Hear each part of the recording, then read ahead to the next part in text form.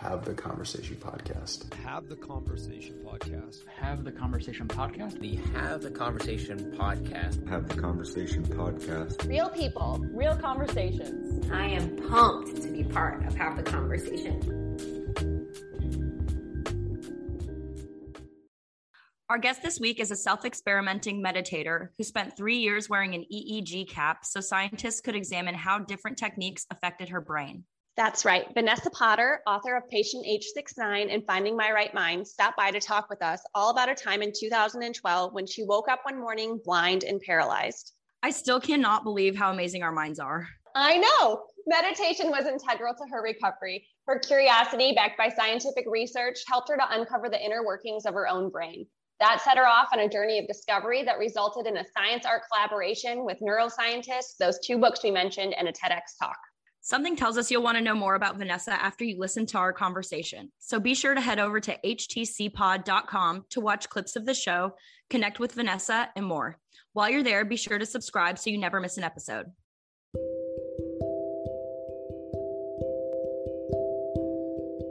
How's your sleep lately? As a trainer, the subject of sleep is often a main topic of discussion. Nobody sleeps perfectly every night, but I have to tell you, I've never slept better than I have since I've discovered the ChiliPad. ChiliPad is a mattress pad that uses cooling technology to keep your bed at exactly the temperature you want all night long. You can set it as low as 55 degrees, like my furnace of a fiance does, or take it all the way up to 95 if you have no problem staying cold on your own. Our bodies need a dark and cool atmosphere to get the most out of our sleep, and the ChiliPad has been one of my favorite sleep hacks to do just that. Go to chilipad.com to learn more about the ChiliPad and its upgrade the Ooler. That's ChiliPad.com. They even offer a new Chili weighted blanket to keep you calm and cool all night long. If you like what you see, use the code HAVETHECONVO for a special discount at checkout. That's all one word, HAVETHECONVO, for discounts off your new ChiliPad. Sleep tight. You went on this journey to find your mind.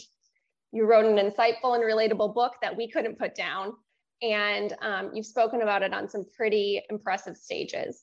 So I wanted to know if you could speak on the experience that led you to start out on this journey. Wow. So we have to go back in time to do that. It's funny because I get asked this a lot, and there's a bit of the woo. It's a long story actually, and sometimes it's difficult to find the beginning. But there is probably an event, let's face it, that kind of started this all off, and that was in 2012. I was an advertising TV producer. I made TV commercials.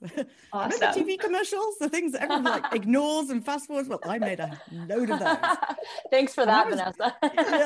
And I did that. I was actually head of a department, so I was doing pretty well. And I got to a good place in my career, and I went freelance. I had 2 little babies, so I was like, "That's it. I've done the career. I'll just put that on hold. I'll spend some time with the kids, and I'll go freelance, and I'll have life work for me." And so that was my grand plan.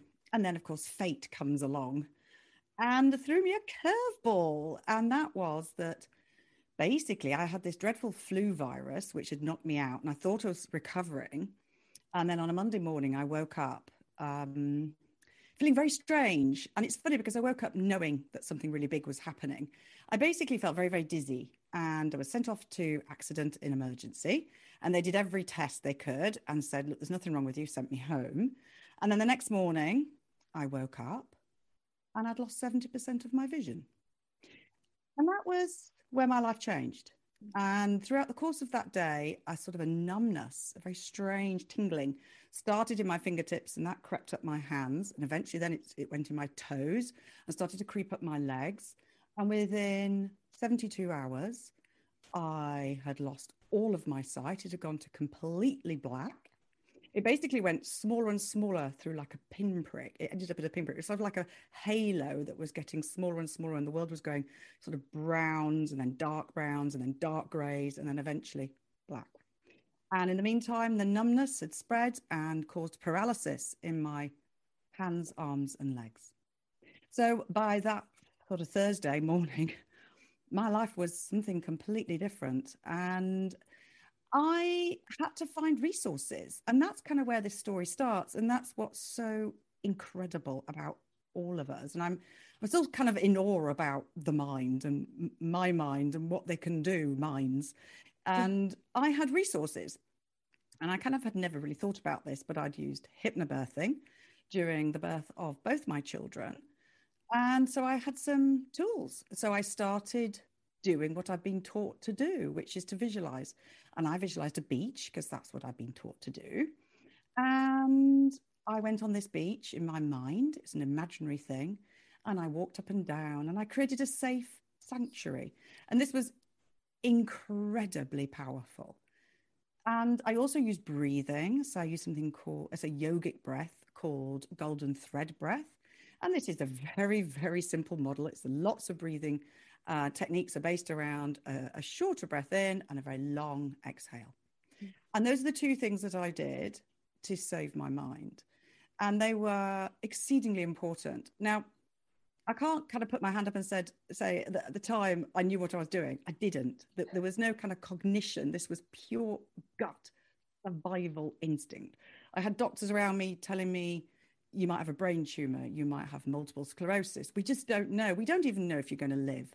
So I needed a way to be able to control, this kind of rising fear and panic. And these tools, they didn't take it all away. Of course they didn't, but they took the edge off. And the other really important thing is they gave me something tangible that I could do for my own well-being, for my own health. So it gave me control over a situation that I literally had no control over.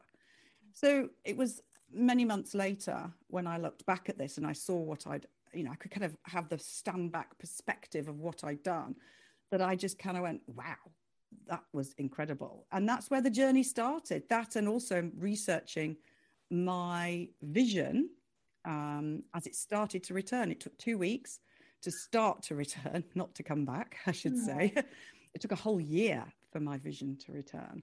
And it came back very slowly, a bit like an old computer rebooting.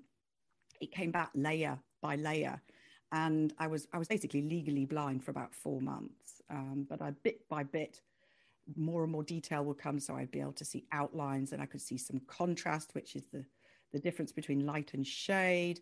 And then I might see a bit of like a skeletal, like a leaf skeleton. I used to be able to see like little outlines. And color didn't come back for months and months. So I lived in a very different world from my family, and I had to learn to walk again as well. And that took months and months. So yes, during this recovery, I continued with the visualization, with the breathing, and a kind of curiosity started to grow out of all of that. And that was kind of my coping mechanism, really, because you have a choice when this kind of, they call it a catastrophic episode. It's a very good term. It's exactly what it was. Pretty catastrophic. It was catastrophic. And it stopped me in my tracks. But I kind of made a choice. It's like, okay, I've had this thrown at me. What am I going to do with it? And I thought, well, curiosity, that's my instinct, is to understand this. And in some ways, I suppose, to kind of conquer it and turn it into something that will actually suit me. So I used it as a springboard, my whole experience. And I thought, well, damn it, if you're going to wipe out my career, you'll give me another one. You're going to give me a much better, much more interesting career. And that was kind of my mindset. And that's what I've then been doing. Very, very relatable. In your book, it's all about all the different types of meditations and breath work and everything that you tried. You kind of glazed over the beginning, like what you just went over now. Did the doctors ever tell you what caused this catastrophic episode, or do you have any idea of what got you to that place? Yeah, well, going kind of, historically through this, I actually wrote a book called Patient H69, which is all about that incredible period of time in my life, which is why it skimmed over a little bit in the second one. I gotcha. Okay. They called it NMOSD, which is otherwise known as Devick's disease. But I'm getting used to being a really rare and unusual case. It was kind of one in millions that would have had the variant that I had, which was something called a monophasic variant, which means that the idea is that you get it once, but you get it really badly. And that was what happened with me. It's an autoimmune neurological illness. Is it like brought on by stress, or is it just totally random, or do they know? Yeah, they don't know. That there are markers. There's an amazing organization in the US called the Guthrie-Jackson, and I've actually gone and spoken on their stage. They do a lot of research into the causes and also symptoms and treatments and hopefully cures. We don't know is the answer. It affects more women than men. It tends to affect people over 40, but it also gets younger people, and it can affect people in very varying ways. Some people just have their sight loss. Some people have full paralysis and they don't recover. Wow. I went on stage to talk to the patients. It was patient day for their big conference in LA.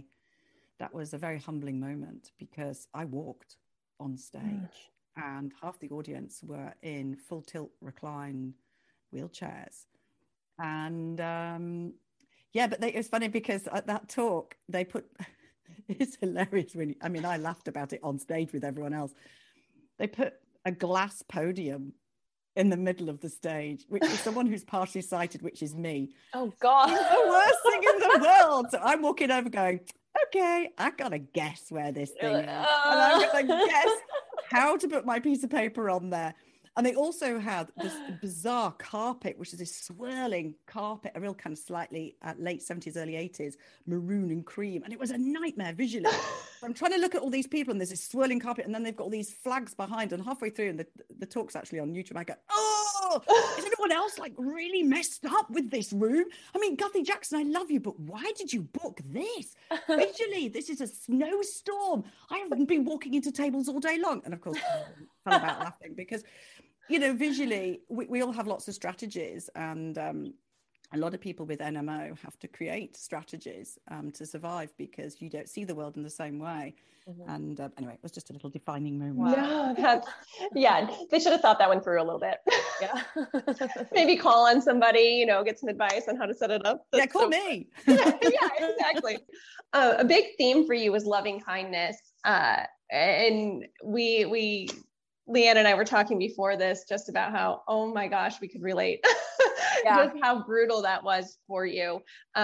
Because that inner voice and compassion for others and yourself is very, very difficult. Can you speak on that a little bit? Wherever you want to go with it is fine. Yeah, compassion. It's this funny word.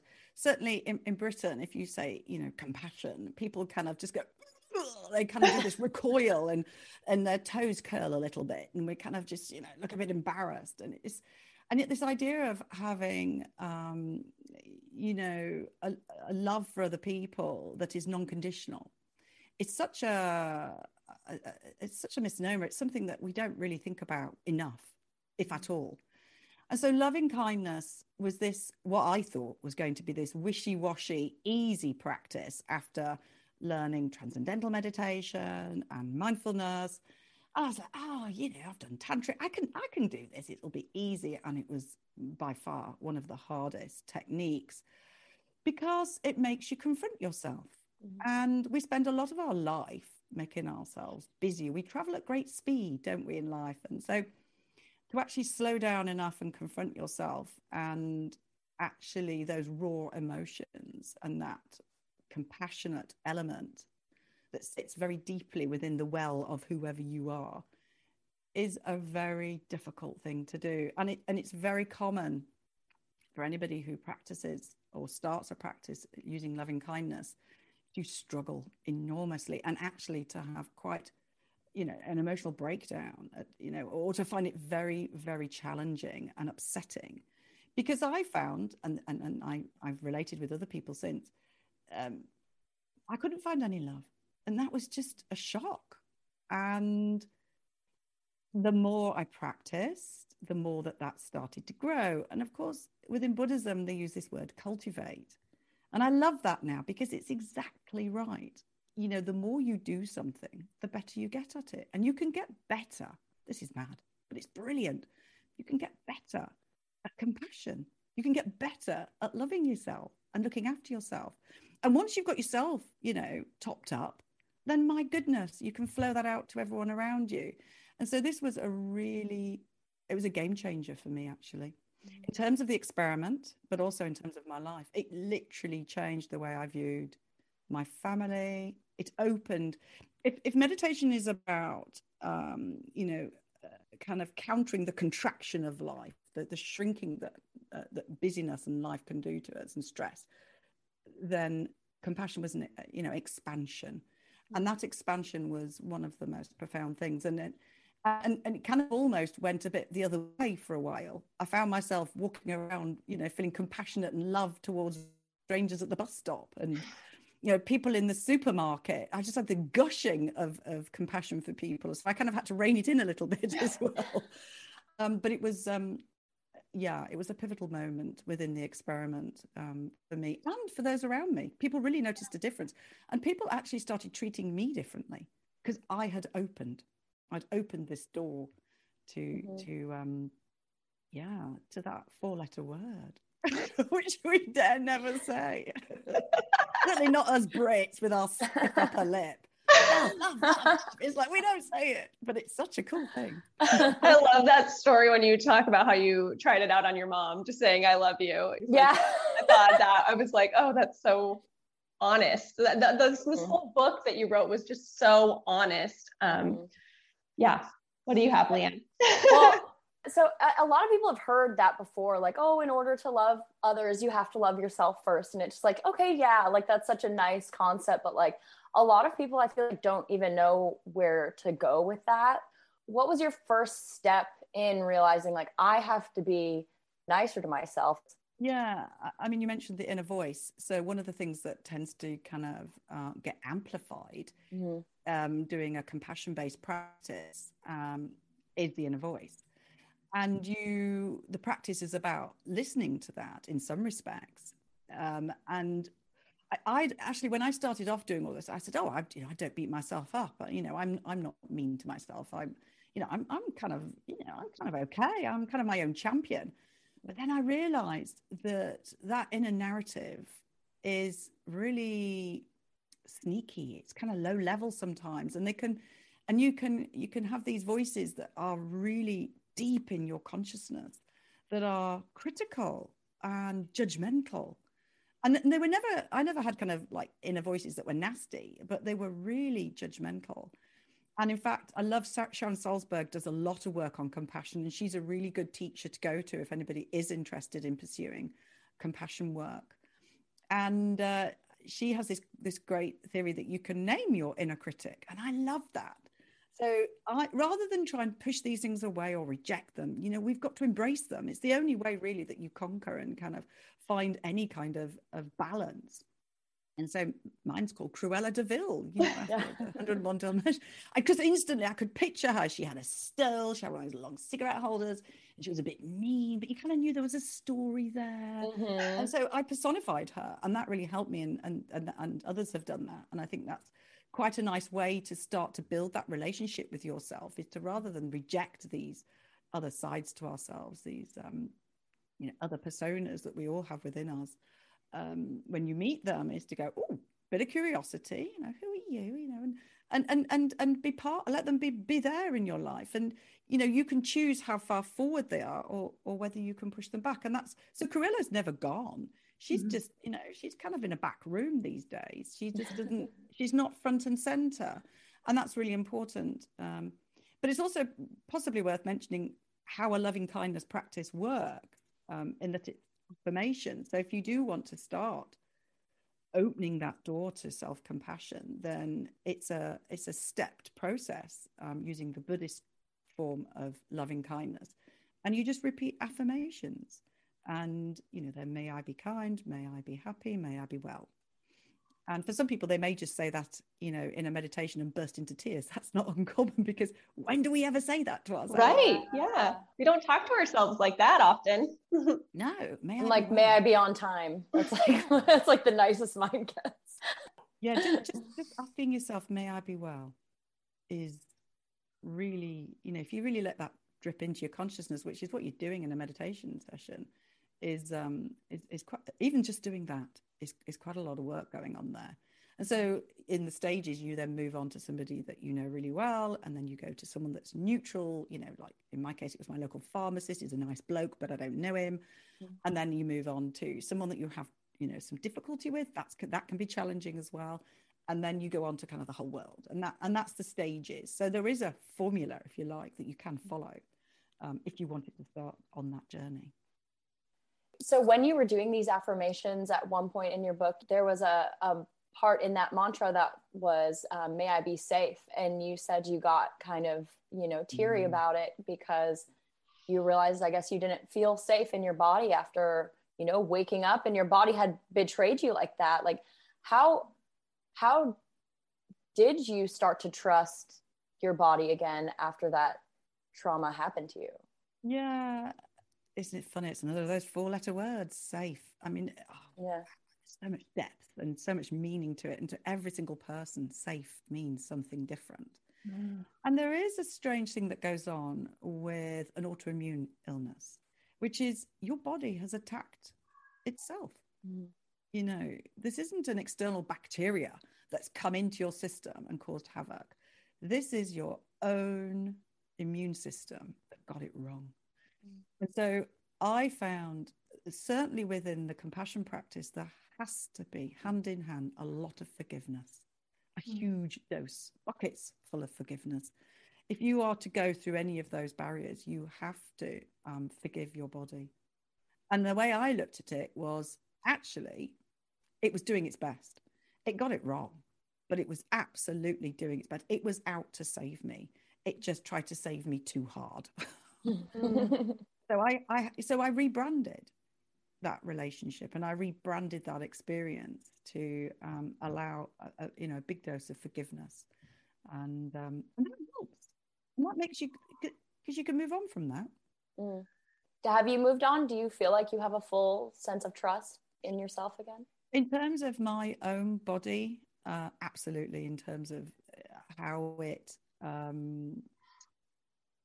it failed me. I mean, I have frustrations. I there'll be things I can't do, and there'll be moments where my family forget, because I'm very capable. And there are moments where all my strategies go out the window, and the classic is like in busy places. So in fact, my son did it the other day. We went shopping for football boots, and I said to him, "You know the score, don't disappear," because my children are like Houdini. They're very good at disappearing. And this is a very big store. It was one I hadn't been in before, so I hadn't mind mapped it. That's a system that I used for locating myself. And so and also with all the stands and the colors, I have no idea where I am. I get very visually disorientated. Very overwhelming. Yeah, it's very overwhelming. It's complete visual noise for me. Yes, so I have that as well. Right. Yeah. Okay. So so do you have a visual problem or? No, I just have an anxiety overwhelm problem, and spaces tend to do that. I'm very much, like you said, map things out. You have to know to be comfortable, to function, to get in and out and do what you need to do. I have to plan that way in order to get things done.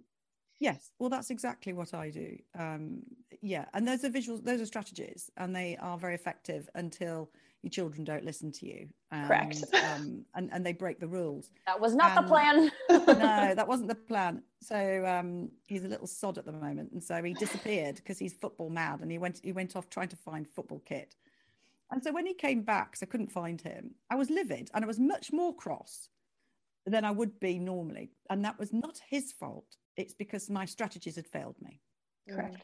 My anger wasn't at what had happened. It was at that moment in time that I couldn't control it. And you actually have to let that go. And it's really hard. And that's why these practices are so important for those moments. And they don't change them. They offer a little bit of mitigation, if you like. They allow you to intercept that moment and breathe a little bit and put a bit of space between you and the wayward son that's disappeared. And whilst I was cross, I pulled it down much quicker than I might have done, in past years. But the frustration still was not at my body. It was the situation I was in. Mm-hmm. Yeah, you do have to differentiate the two in order to kind of keep moving, I would assume. That inner critic, You referred to it as spitting venom. I know we talked a little bit about how you cope with that in Cruella and things like that. When she does rear her ugly head, how do you put her back in her place? What do you say? Well, I have kind of quite a lot of, I should caveat this with, they aren't inner voices I need to be, medicated by a medical doctor about. These are all just normal, Yes, no, I agree. Yeah, I don't want to, yeah. I'll tell you why, because the first time I mentioned, when I was writing my first book, I talked about inner narratives, and I was sitting around about 6 neuroscientists, and one of them very kindly kind of went, so when you hear these voices, wait, no, it's not those voices. Don't worry. Yeah. And there was this. What are they telling you to do? They all kind of went, oh, thank goodness, because we weren't quite sure how we were going to handle it. Yeah, don't you think it's more of like the tone in which you speak, and that's kind of how I differentiate it. It's you very much know. It's not multiple personalities living inside of you by any means. It's the tone in which you speak to yourself, and it's how you kind of navigate. At least for me, that's my experience. Yeah, I mean, I think they can have kind of different personalities. So I think in that there are several psychology models that follow this idea of kind of inner kind of versions of yourself. Yes. And they can some be from childhood, some from teen times, and they're often attached to a certain narrative or story. And so when those moments come up and the voice comes up, I hear it. And that's actually the most critical part of this. Mm-hmm. It really is actually the acknowledgement that it's there, which may sound a little bit kind of mad, but if you know it's there, you've got the choice to do something. It's when you are listening to it and you're so absorbed, you can't separate it. And so you act on it. And that's the difference. That's the really critical difference. So I wouldn't say that I ever get rid of them. I have got an ability to push them back, and I've got a number of tools that I can do that. I can do that with breathing. I can do that with, I go into my body. This is we have this incredible tool. It's a body. And, body awareness, somatic awareness is just amazing. So my feet are my grounding thing. So I can swoop my attention down to my feet and whatever they're feeling like, and wiggle my toes, and because I'm conditioned to do this, that will instantly ground me, and it pulls me back into my body. And that has a brilliant effect because it just pulls you out of your head. And even if you just do that a few times, what happens is I get space, and it's those gaps and the space that's so critical, because then the rational mind can start to go, okay, right, we know what's happening. We can deal with this. We've got tools. Let's bring it down. Let's come back to baseline. And so that tends to be, I go into my body and we'll use a very simple scan and my feet. I love my feet for grounding. That's amazing. It's so literal. It literally, the thing on the ground. That's exactly what it is. I relate. Yeah. And it works. It does. Well, and that's what, in one of your very first meditation, groups that you went to, the instructor was saying, you don't have to believe your thoughts. And you said that was very much an aha moment. I had, reading your book was so refreshing, because I had that exact same aha moment. I got this book. I don't even remember where I got it from, but I was sitting on the beach, and it was called The Untethered Soul. And it said that your thoughts are not you. And I was just like, what? What do you mean? I thought it, so it's me. What? And I would think sometimes, because these thoughts can be crazy. They can just pop into your mind. They can be absolutely insane. And I would judge myself for even thinking that I somehow conjured it up. And why would that come to me? But he refers to that inner critic or that voice as your roommate. And so you kind of, instead of living in one little studio apartment, you can expand your apartment with the awareness and create walls and doors and just create the space you were talking about.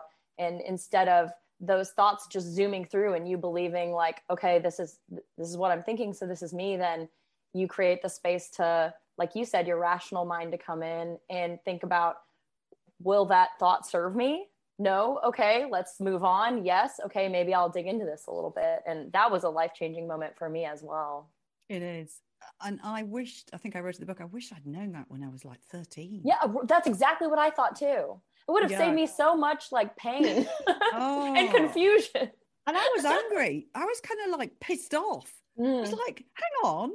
Why isn't this written on the blackboard at school? Why isn't this a class? Exactly. So I tell my daughter all the time, I have a 13-year-old, and I'm like, right, your thoughts, they're just nonsense. Yeah. Do not believe them. It is just this sometimes nasty, mostly irrational voice making up stuff. Yeah. And actually, it's interesting because your mind is basically just guessing. It's making guesses. And I learned this through researching my visual system. So we see through best guesses. Interesting. Yeah. So the whole visual world that you see, so your brain prunes out loads of visual information, and it is processing and helping you navigate through the world by statistically guessing what you should be seeing.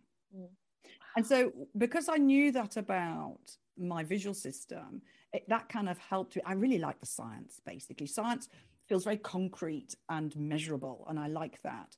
I mean, not every, awareness. Oh, we can measure awareness a little bit, but I like having something like that I can really anchor onto.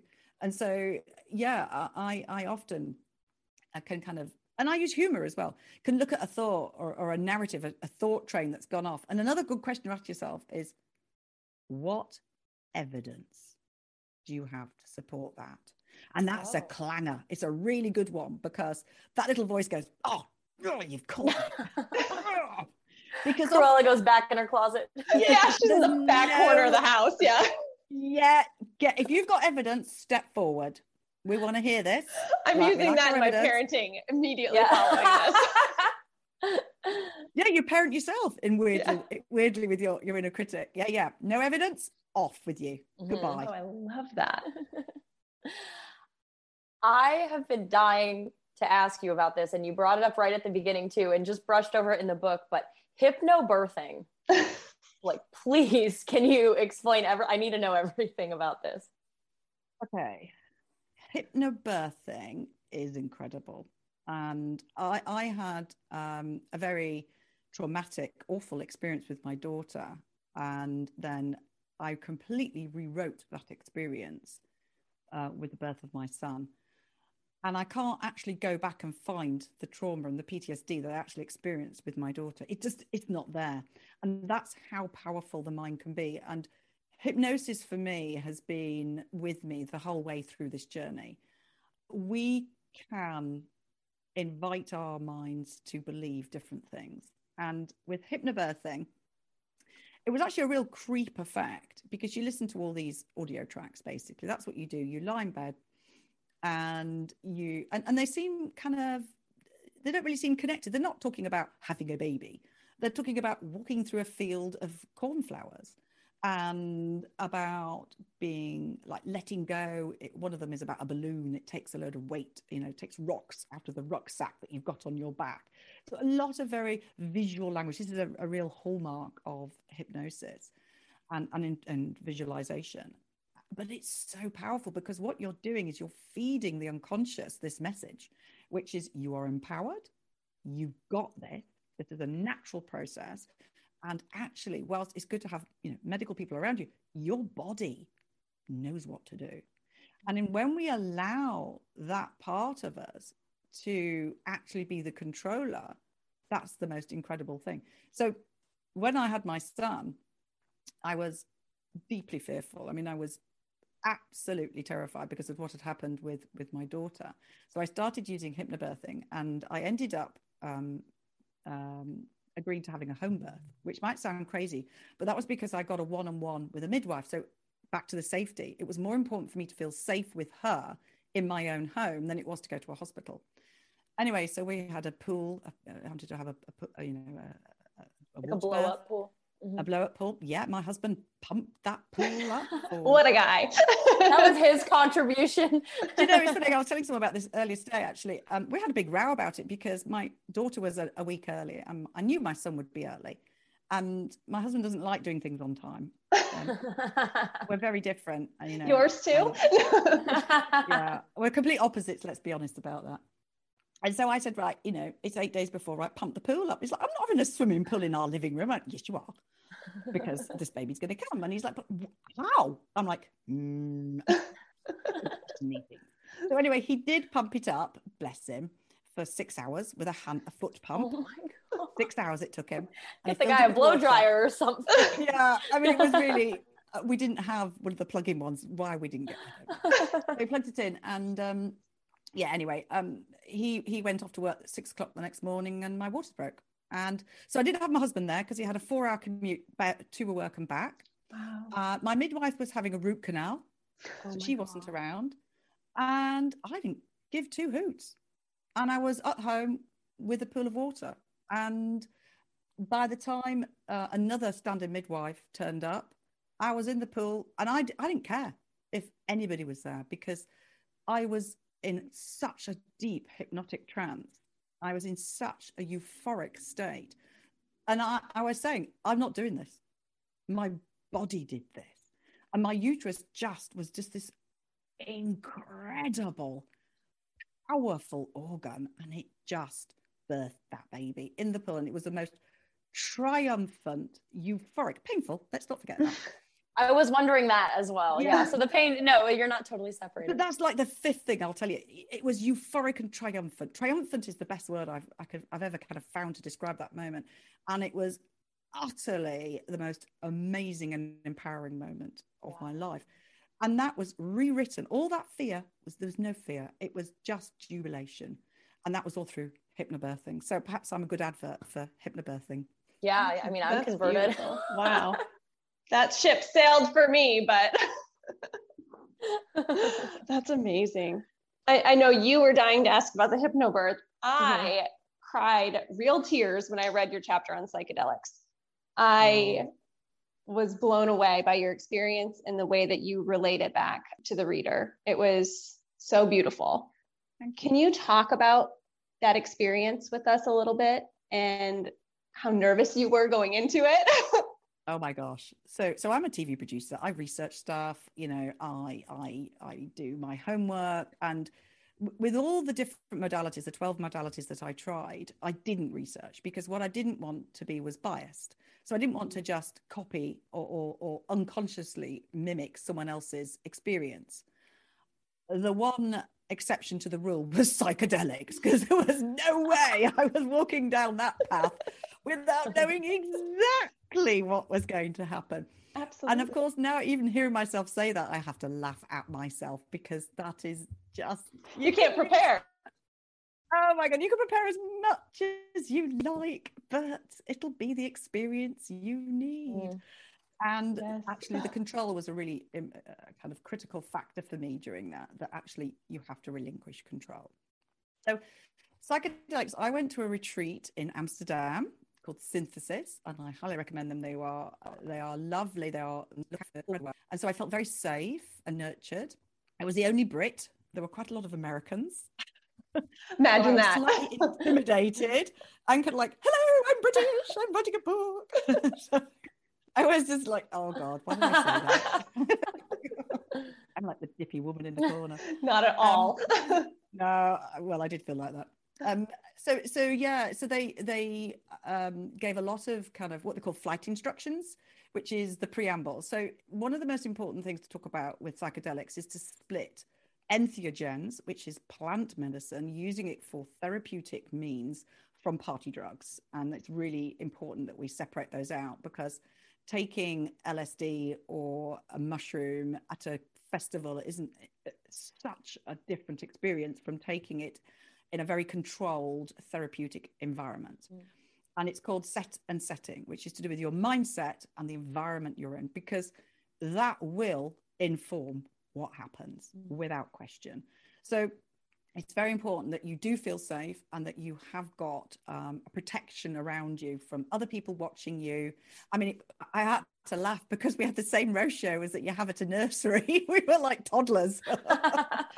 It was pretty much one-on-one. And But yeah, so I had a bit of an extraordinary experience with my psychedelics weekend, because I was introduced to breath work in the morning before my psychedelic trip.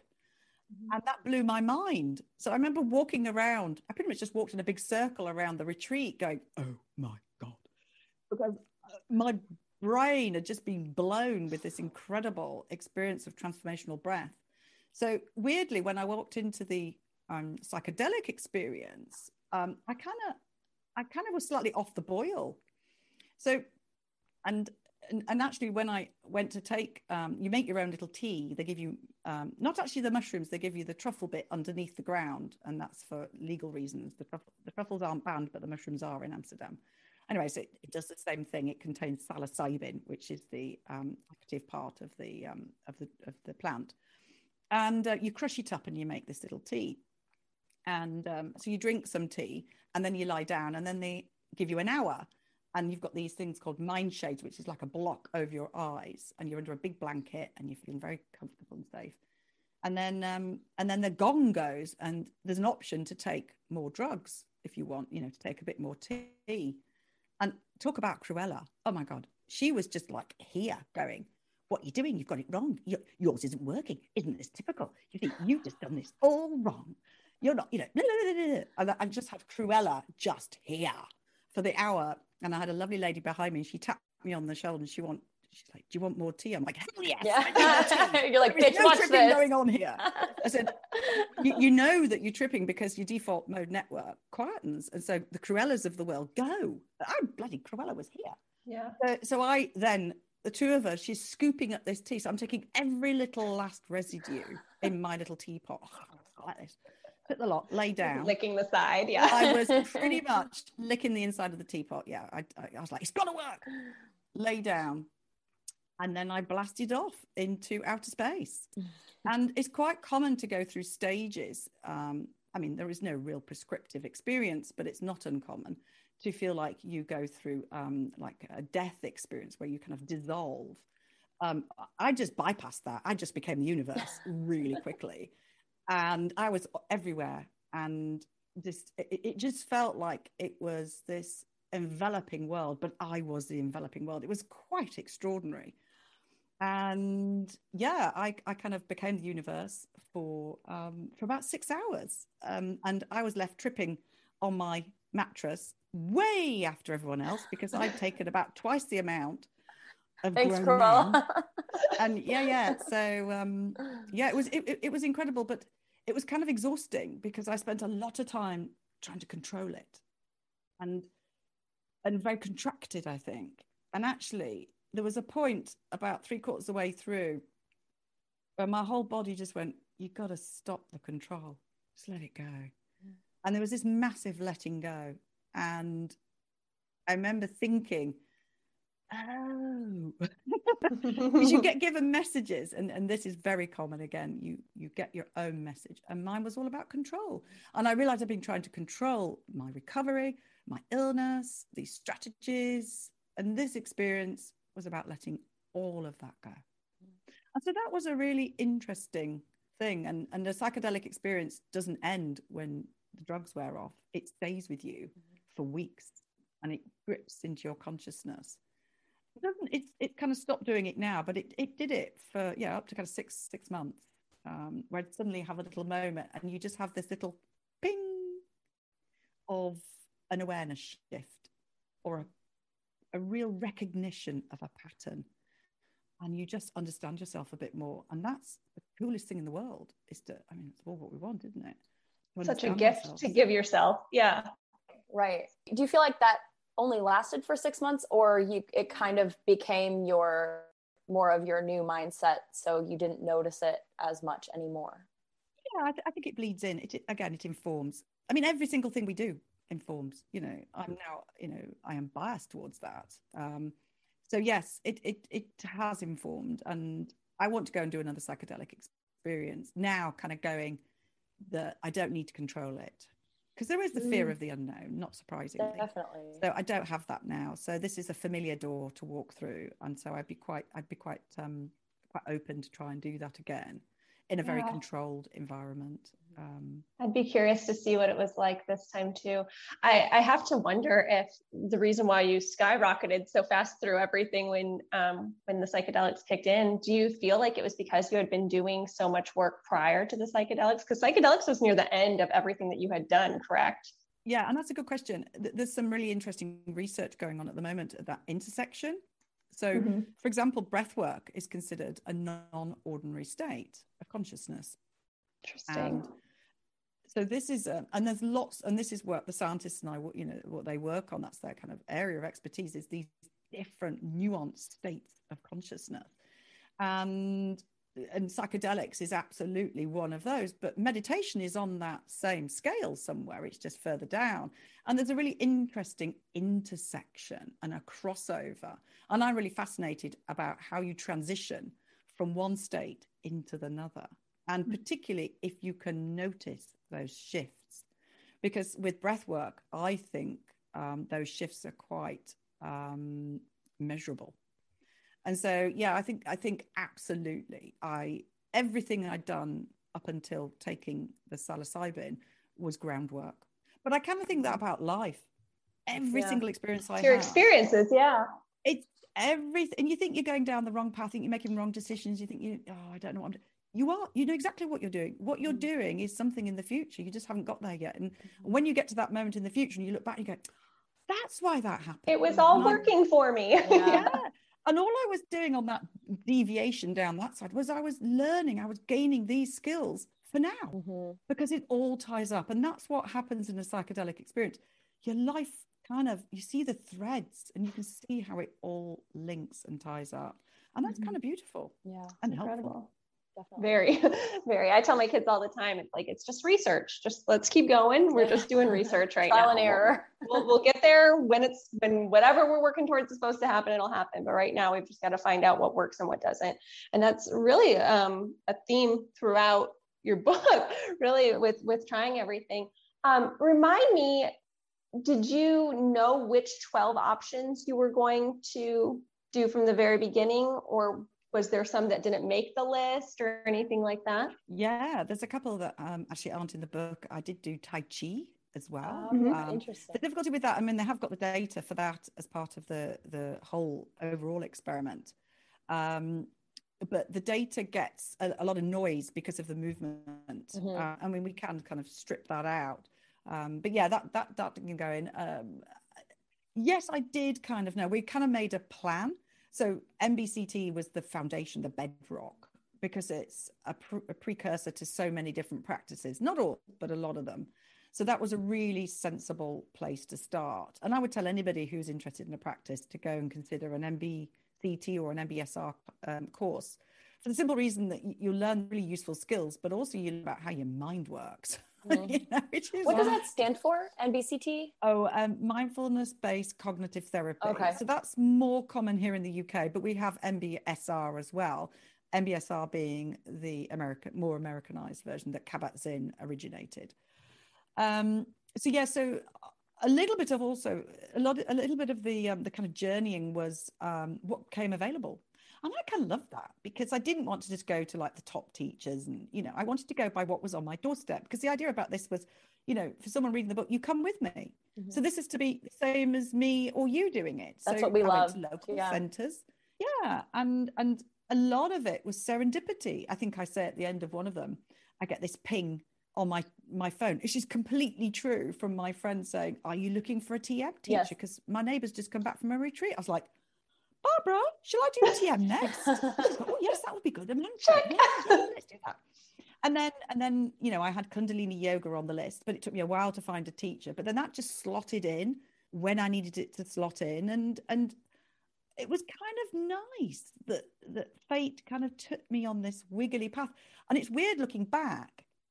The only one that I wish I'd done later, because I was still quite a newbie, was the tantric visualization and the green Tara meditation, because that was a difficult technique to learn, and I still got a lot from that. So that's the only one, but otherwise all of the others I just think came in the right order, and they delivered what I needed expected them to deliver at that time, good or bad, because the book's full of the bad as well. The things that go wrong. It is. It's got it all. Yeah. That ego dissolution. So of all the 12, what do you still continue to do? And is there one that was the most impactful? Maybe the psychedelic one, but yeah, psychedelics is slightly, to the side. Let's face it, you can't call it meditation. It is, it's a consciousness road trip, so it's legitimately in there, but it's not meditation. Right. That I have a separate, relationship with, and will be interested to do more things in the future. I suppose there's different answers to that. So the one that probably impacted me the most in the most sort of instant way was breath work. And so much so that I actually came back and I said to Tristan, the professor at Cambridge who I work with, I said, oh my God, what do you know about breath work? I said, it was this incredible experience, and it's kind of distinct sort of stages in terms of consciousness. I said, there's a lot there. There's a, real transitioning, and the cognitive mind is very dulled, and it's the emotional body that comes up. I said, loads, really interesting. So actually, I am training to be a breathwork practitioner, and we are doing another study into breathwork. And in the year since I said that, there is a PhD student that is now starting at Cambridge, and we're going to do another study. Congratulations. That's amazing. Yeah, that's pretty big, which is really exciting because I will be obviously a big collaborator on that, and I'll be the teacher. But in terms of my personal practice, compassion is there. But what I've learned from doing this, and this is perhaps one of the most, I didn't expect this, one of the best parts, is that we don't have to be too rigid with meditation. It can be prescriptive. So I prescribe, I use what I need when I need it. Now, I don't jump around, because I would never advise anyone to go from technique to technique, because that's, you wouldn't do that for your body. You wouldn't go Zumba one day, you have to be a bit sympathetic to what it is you're doing. But at the same time, I've got such a wealth of experience now that I know exactly what I need. Compassion underpins everything, but I will do, I'll sometimes do a practice which is all about, joyfulness, if I feel like I need that. Mm-hmm. And part of that is having that awareness of what it is you need. Because if you know what you need, you can do it, can't you? Yeah. So I know it's not quite the answer. Everyone kind of wants one technique. There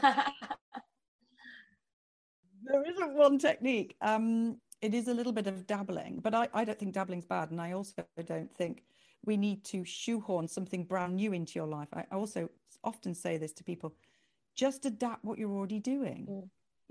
There's this silly thing that, it's got to be candles and sitting in a special room on a special cushion. The outfit. Yeah. Like you've got to get these weird baggy trousers. Who says that? No. And, you can do mindful walking in your local park. I'm doing a project at the moment, a public engagement project, using forest bathing and mindful walking and a whole load of the other techniques that I've devised. Yeah, I want to talk about that too. Yeah. This is it's called Park Bays. It's a really cool project I'm involved with. So you can be mindful while you're washing up. And this is the other thing. You don't necessarily have to go and sit for 30 minutes. Mm-hmm. I mean, yes, you get a lot from that, but you can do 2 minutes. If you just recalibrate by standing while you're washing up and just go to your hands in the water. How warm is the water? Where are your feet? You are 1 foot, 2 foot. Just ask yourself something, just inform your body. You go to that whole somatic experience. 2 minutes just connecting with your body can change your day. Mm-hmm. And if you do that 4 or 5 times, I say to people, that's a practice. Mm-hmm. Yeah. And that's the drip, drip, drip effect. So I think we've got to get away from this, grandiose that we've got to sit in a room and go, It doesn't need to be as complex as that. I mean, absolutely, if you want to do that. But if you wanted to start small and simple, then there are lots of little ways of doing that. Mm-hmm. Yeah. Can we talk a little bit about the project? Tell me all about it, because I went on your website. I want to hear it from you. Okay, so Park Bathe is another of my crazy mad ideas. This is what I do. I love them. Keep having them. I have a crazy mad idea, and I go, I think there's something in this. I think it's really interesting. I found another scientist at Derby University, Kirsten McEwen, and I actually interviewed her for my podcast. And she'd done a lot of work on compassion. So she's so informed. It's a really great interview. She's just so knowledgeable. We had a brilliant chat. And then afterwards, I said, I'm really interested in a new series for the podcast about walking and talking like walking in nature. She goes, well, I've just done the first forest bathing study in the UK, where she actually compared it against the compassion practice. I was like, ooh. I mean, meant to be again. I was like, we need to have a chat. And I was like, you need to know what I'm like. I'm a doer, I'm a producer. So I go 100 miles an hour and I'm going to take over your life. Are you all right with that? And she went, yeah. That's how I conned Leanne into this. And it's exactly, I honestly, that is what happened. And we started in March. And so on the Park Bathe Facebook group, there is a film. We made a film. We got funding for a film. We did a pilot study where we took a small group. And the idea of this, so I should explain what the idea is. The idea is that you can walk mindfully in nature to improve your well-being in a lot of different ways. Your physical health, whether it be a respiratory illness, improve your immunity, your heart, in terms of heart rate variability. So that means that you can regulate stress better. And that obviously improves your mental health. Now, to the people who are what we call the believers, so people who already use mindfulness, they're like, yeah, I know this. But then there's a whole range of people who are like what we call the eye-rolly skeptics, who go, that's woo-woo nonsense. Yeah, right. And there's no way on earth you're going to get me walking around, hugging trees. And so we're really interested in those people, because actually it's really, really simple and you don't have to hug a tree. And so I really wanted to make forest bathing accessible, streamlined, simple, woo-woo free, and a tool that you can switch on and off as you need it in your local park. And that's why it's called Park Bathe. And so Kirsten was really interested, and our first study was really successful. Yeah. So pleased. Right. Yeah. So the forest bathing study, one of the measures is to measure people's anxiety. And they had a 29% reduction in anxiety in their group after 3 hours of walking and doing a forest bathing exercise in an ancient woodland. Now, we did 1 hour and we got a 24% reduction in anxiety, which is really interesting. How is it measured, and what does the walk consist of? So the walk is slow walking. And it sounds, when I tell people, they kind of look at me like I'm a bit mad, like, it's so obvious that you don't Best things usually are. Yeah, it really is one of those, what we call the bleeding obvious. To switch on those senses. So, and I always equate this to, like, we live on a motorway, like, 100 miles an hour, foot on the pedal, locked in your, frontal vision. And the idea with this is you just slow down, come down a gear and slow your walking. And when you slow your walking, you can look around you because it's safe to do that. And there's a lot of research as well about vision and about being, this to do with being in the sympathetic. If you're locked into front vision, that will increase your stress levels because you that's a trigger. It's like tunnel vision almost. Yeah. And that's because you're fixed because you need to be safe and escape or whatever. So when you can have a softer open vision, this is triggering the parasympathetic, which is the more relaxed state, and what's called the feeding breathing state. So we're basically trying to encourage the body to go into this much more relaxed state. And we do that by mindful looking. So we look at different, we do a perspective one where you look at trees close up, mid-range, and in the distance. And then we switch back and forth. We want to do some little exercises around that. We do ones with touching. We don't do the touching first of all, because British people, you say, go touch a tree. They go, I'm out of here. like, bye. Time for tea. See ya, you woo, crazy person. So we do the touching towards the end. And the smelling is a really good one, because as you walk along, and also there's no talking. This is really important, because even if you go to the park and you walk with your friend, or you walk your dog because you've got headphones in, whatever, your attention is mostly on what's in your ears and not on your senses. And so all of this is about opening up and smelling all the different smells around you. And then we do like touching leaves, and if they can bear it, touching a few of the trees. And actually what happens is that most people do, they kind of look around, make sure no one's looking, and have a little feel. Yeah. And and we took skeptics. We took people who did not want to do this, who scored very high on our skeptic score. And by the end, they'd all changed their mind. Wow. And that was just really awesome. So as a beginning study, it was really positive. We've got funding bids in now. In fact, I'm hoping to hear in the next month. And we've got another big study planned for October. And in my local park, got permission to do that. And then that will run as a podcast series. So I'm going to interview a skeptic each week and take them out, and we're going to see what happens. So that's very exciting. It's so genius. It's so genius. I just want this to work so bad, because it's the simplistic methods that people can do to heal themselves. And I love that your curiosity took you there. Both Leanne and I were saying how much like this should be required reading. It should be at the top of every book list, because it really was that impactful and relatable read. Oh, well, thank you so much for that. Because, that's why I wrote it. So it's really nice that it works. It did. It totally worked. And that's also like why we're doing this, because we're trying to spread awareness about different types of therapies and ways to feel better. And I was just like, oh, we should have just had Vanessa on, because she did all the work for us. She did all of it. How has this impacted how you parent your children, this whole experience? Yeah, big time. If you're going to have kids in the house and spend 3 years wearing this, which is not okay. It's not as bad as I pictured, though. This is the third model. Okay. The 2 models before this were like twice the size. It came right up here. When I did the walking meditation, I went and I had a bubble hat. Honestly, I was this egghead. I looked ridiculous. Honestly, you should have seen. You did it for science. That's another form of meditation, just like putting yourself out there and not caring what people think. I feel like I just thought, this is an experience. I'm just going to go with it. It'll be awful, but I'll get something to write about. And you know what? It was amazing. Yeah, that was the thing. I looked stupid. I was really embarrassed, and it still worked. I was like, whoa. Yeah. There's definitely something in this. How can it still work? How can I feel calm when I'm embarrassed? This is kind of interesting. Yeah. I'm embarrassed, I'm calm. Weird. So so I've included my children. I had to. You can't wear this thing in the house without having them part of this. So they've learned body scans with me. They've done mindfulness. A lot of the time they go, oh, Mom. But they're kind of curious, and I talk about it and I try and normalize it. And they've seen changes. I still lose it, when they disappear in a clothing shop.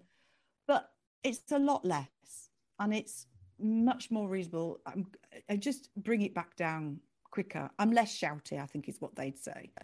And the compassion work changed my relationship with them. I'm much more tactile. I stop, I look them in the eye. I do my best to talk to them. We have something called 10 minutes of time, which I have to say in the school holidays sometimes goes a bit out the window, but mostly we do have this, where they each get this one-on-one time. And I really, really try and remember that, because it's a game changer in terms of the relationship. And it's such a simple thing. It's just 10 minutes where they lead the time. You do what they want. And my little bees have me jump on the trampoline because that's really funny, because I mostly pee myself if I go on the trampoline. It's your mom time. All right, grab the diapers. My son loves it. I mean, I'm quite glad actually he's slightly outgrowing the trampoline now, but but he'll have me, crawling around the floor doing this silly game with a sock and a ball, and that's the idea, is to have them, you go down to their level. Yes. So it has made me parent differently. It's made me much more empathetic to them as people, and to I was always doing my best, but I think I'm we all just do our best, but I think I'm doing a little bit better. I've still not got it nailed. I mean, who has the parenting nailed? But if they claim that they have it figured out, they're wrong. Yeah, I don't think I'll ever have it figured out. I'll show me the evidence. I'll be good enough, and I'll stop at that. Good enough will do me. That's right. I'm sure it's poured over into your marriage with Ed as well. And you said he's still a bit of a skeptic. He doesn't do the practice, but he's seen the changes in what has he implemented for himself through watching you? It's really interesting, because he totally rolls his eyes, and because he's my husband, he gets dragged into these things. But it's funny, because he tells his work, I hear him on the phone talking to his work colleagues, and he tells them all about it. And I'm like, you do listen. But actually, he was our very first guinea pig for Park Bathe. And this was really interesting. So Kirsten and I went to do a little walk around the park, and we measure heart rate variability with a strap that's actually a little electronic strap, and it goes around your chest, and it takes a constant measure of your heart rate. And what we're measuring is how quick you can regulate stress. And actually, we want to see a change basically by doing the forest bathing, the streamlined forest bathing model that we've devised. And so we took him in the peeing rain, and he didn't want to do it. And he was very resistant, and he was, and at the end, because he's science minded, he said, "Oh, what's the score?" Did I win? What's my score? Did I win? And Kirsten went, "Oh, well, there's been a 5 millisecond increase." And increases are good, by the way. Okay. That means you've regulated better. And in fact, I think it was 6 milliseconds. That's right. It was 6 milliseconds because 5 milliseconds is significant. And he was really like, oh my God. So this worked. The return to stress levels was very low, like a 2 or a 3 out of 7. And at the end, he went, I was wrong. It was higher. And there's a lot in that. And that's insightful. And he thought about that for days. I know he did, because I could see it. You got to him. Well, it was just because we do this, don't we? We tell ourselves a story, So he has. I think I'm changing him slightly. Good for you. We could all do these things in our own ways. Yeah. I think that's the message, right? That your curiosity and your body will cope, but your curiosity can lead you out of it if you're really willing to kind of follow that and see what your body needs and listen to yourself. I think it's absolutely incredible. Yeah. And I think, this resilience word that we're all seeking, everyone wants resilience. What is resilience? Well, it's at the other end of curiosity, because we are our own healers, and it sounds a bit naff, but we are. We know what's best for us. It's just about being open, exploring a little bit, and allowing for failures, allowing for getting things wrong, and just seeing that as part of the journey, and getting rid of this perfectionism that I suffer from still, and loads of people I know suffer from, and just having a go. And I really, really do believe, don't try and do something new, just adapt something you're already doing. It's much easier. Yeah. So Ed does, the walking thing, it did go in. It definitely did go in. And well, ask me in 6 months. Yeah, absolutely. Oh, I will 100% be circling back. I'm so curious about the breath project in the park bath. I think that it's just absolutely wonderful. I know I keep saying that and echoing that statement. I just think what you're doing is just very, very unique and interesting, and important. And thorough. So thorough. Yeah. I appreciate the shit out of that. Yeah, I mean, absolutely. And the great thing is working with these scientists, they're scientists, so they're really on it. And Kirsten's great because she was a skeptic. That's what I really like about her. Yeah. She was just like, she's a health researcher, so she's looking for models. And the idea with this is we roll this model out across the country. It's every local park. And in fact, there's a couple of American mindfulness teachers that I've connected with as well, and they're really interested to watch what we're doing. And the idea is that this is, a public health model that everyone can do. And when she first came across the forest bathing research, she was just like, walking trees, really? Like, no, sorry. And so she was really kind of skeptical herself. And then the research was overwhelming. So she was like, well, I've got to look into this. So I really like that she comes from the skeptic perspective as well. It really makes it legitimate. Yeah. And I think if we can even just help 1% of people, then, it's worth all the time and effort. Yeah. And we just want it to grow. So come and join the Facebook group, find us on Instagram and support it, and follow what we're doing. We definitely will.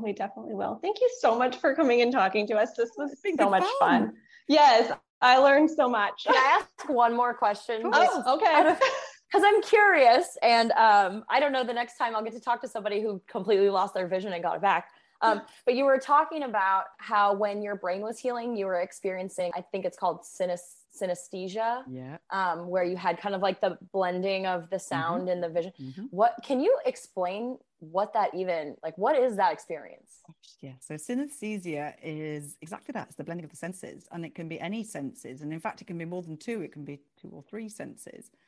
And this is where we are just such incredible people. There's actually more people have synesthesia than you might think.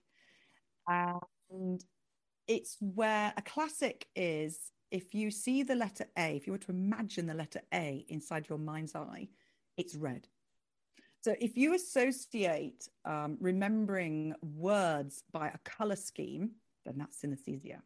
If someone plays a letter C on a piano and you taste coffee in your mouth, that's synesthesia. And there can be, I've talked to so many synesthetes, and there's so many interesting, different crossovers. So it's a crossover within the sensory range. And there's some really, really interesting ones. I mean, there's one called mirror synesthesia, and that's where you feel someone else's pain, which is a bit freaky. No thanks. But there's loads of different types. And Jamie Ward is our kind of UK big researcher. And I went and talked to Sussex University researchers about that. And in fact, I wrote a feature for Mosaic magazine, which actually was part of the Wellcome. It doesn't exist anymore. That had 100,000 downloads. Wow. Whoa. I know, it was syndicated. It was on CNN. Good It was for everywhere. you. That's amazing. Yeah, so that's a really good piece to read. I think that's why it went so far and wide, because it was a first person writing about a first person piece. I mean, so as my color vision was returning, it doesn't just switch on. It comes very, very slowly. And I write about this a lot in the first book. And I had a very strange about 3-month period where our local blue refuse bins all started to sparkle, like a lit sparkle, like literally alive. And I would be walking with my stick with my friend, and my friend would go, "Oh God." They'd see me stop in front of the bin going, "It's sparkling." She's on one of those psychedelic trips again. Yeah, absolutely. Exactly. But I could control the sparklings. I could go up to the bin, and if I touched it, it would go flat and all the sparkle would go away. Or if I said the word blue, like, so I'm triggering my brain, I'm triggering memory, and I'm bringing back online these rules of seeing where my brain goes, you know what blue is because you've been taught blue, you've understood blue your entire life. Let's bring blue back. And it would bring blue back and it would go flat. Whoa. I'd stare at it and I go, it stopped sparkling. And they'd be like, okay. My mind is blown now. Yeah. I know, my sparkly blue bins. You can imagine me contacting the researcher going, "Hi, so bins sparkle when I look at them. Can I talk to you?" We need research. Yes. What was the name of that piece that you wrote? Well, it was for Mosaic Sans. Okay. I'll send you a link. Okay. Perfect. Yeah, well, it was a couple of years ago. So I went and interviewed a master's student called Daniel, who was at Sussex University, and he is completely blind, and he did a very complicated master course. I think it was in physics, but he was doing energy maps of the world to be able to see new colors for that, and like heat maps. I mean, I don't even understand what it was he was doing. He trained his senses to be able to switch in a sound for color, because we have innate associations with sound and color, which the scientists were tapping into. So he could hear a very high-pitched sound and know that it was a shade of yellow. And as the sound went down, he knew it would get slightly darker yellow or more ochre. And as it went up, it would become more paler, you know. Wow. Incredible. I stood with him in front of a computer while he did it. And he's doing it all through his hearing. So that's all in the piece as well. Unbelievable. Cool, isn't it? Yeah. Oh, so cool. So cool. I want to go get hooked up to an EEG machine. See what's going on. Leanne and I were talking about that before you even came on. We're like, how many times have you just said to be hooked up to a machine to be told, you know, what's going on? It's awesome. And you don't get information like that. So job done again. Thank you. Thank you for your book and for your time. Thank you. Thanks for listening. If you'd like to join in on the conversation, we invite you to come be a part of the HTC community. You can find us on Facebook and Instagram by searching @HaveTheConvo. For information on all of our shows, guests, and more, visit htcpod.com. While you're there, be sure to hit subscribe so you never miss an episode. Talk soon.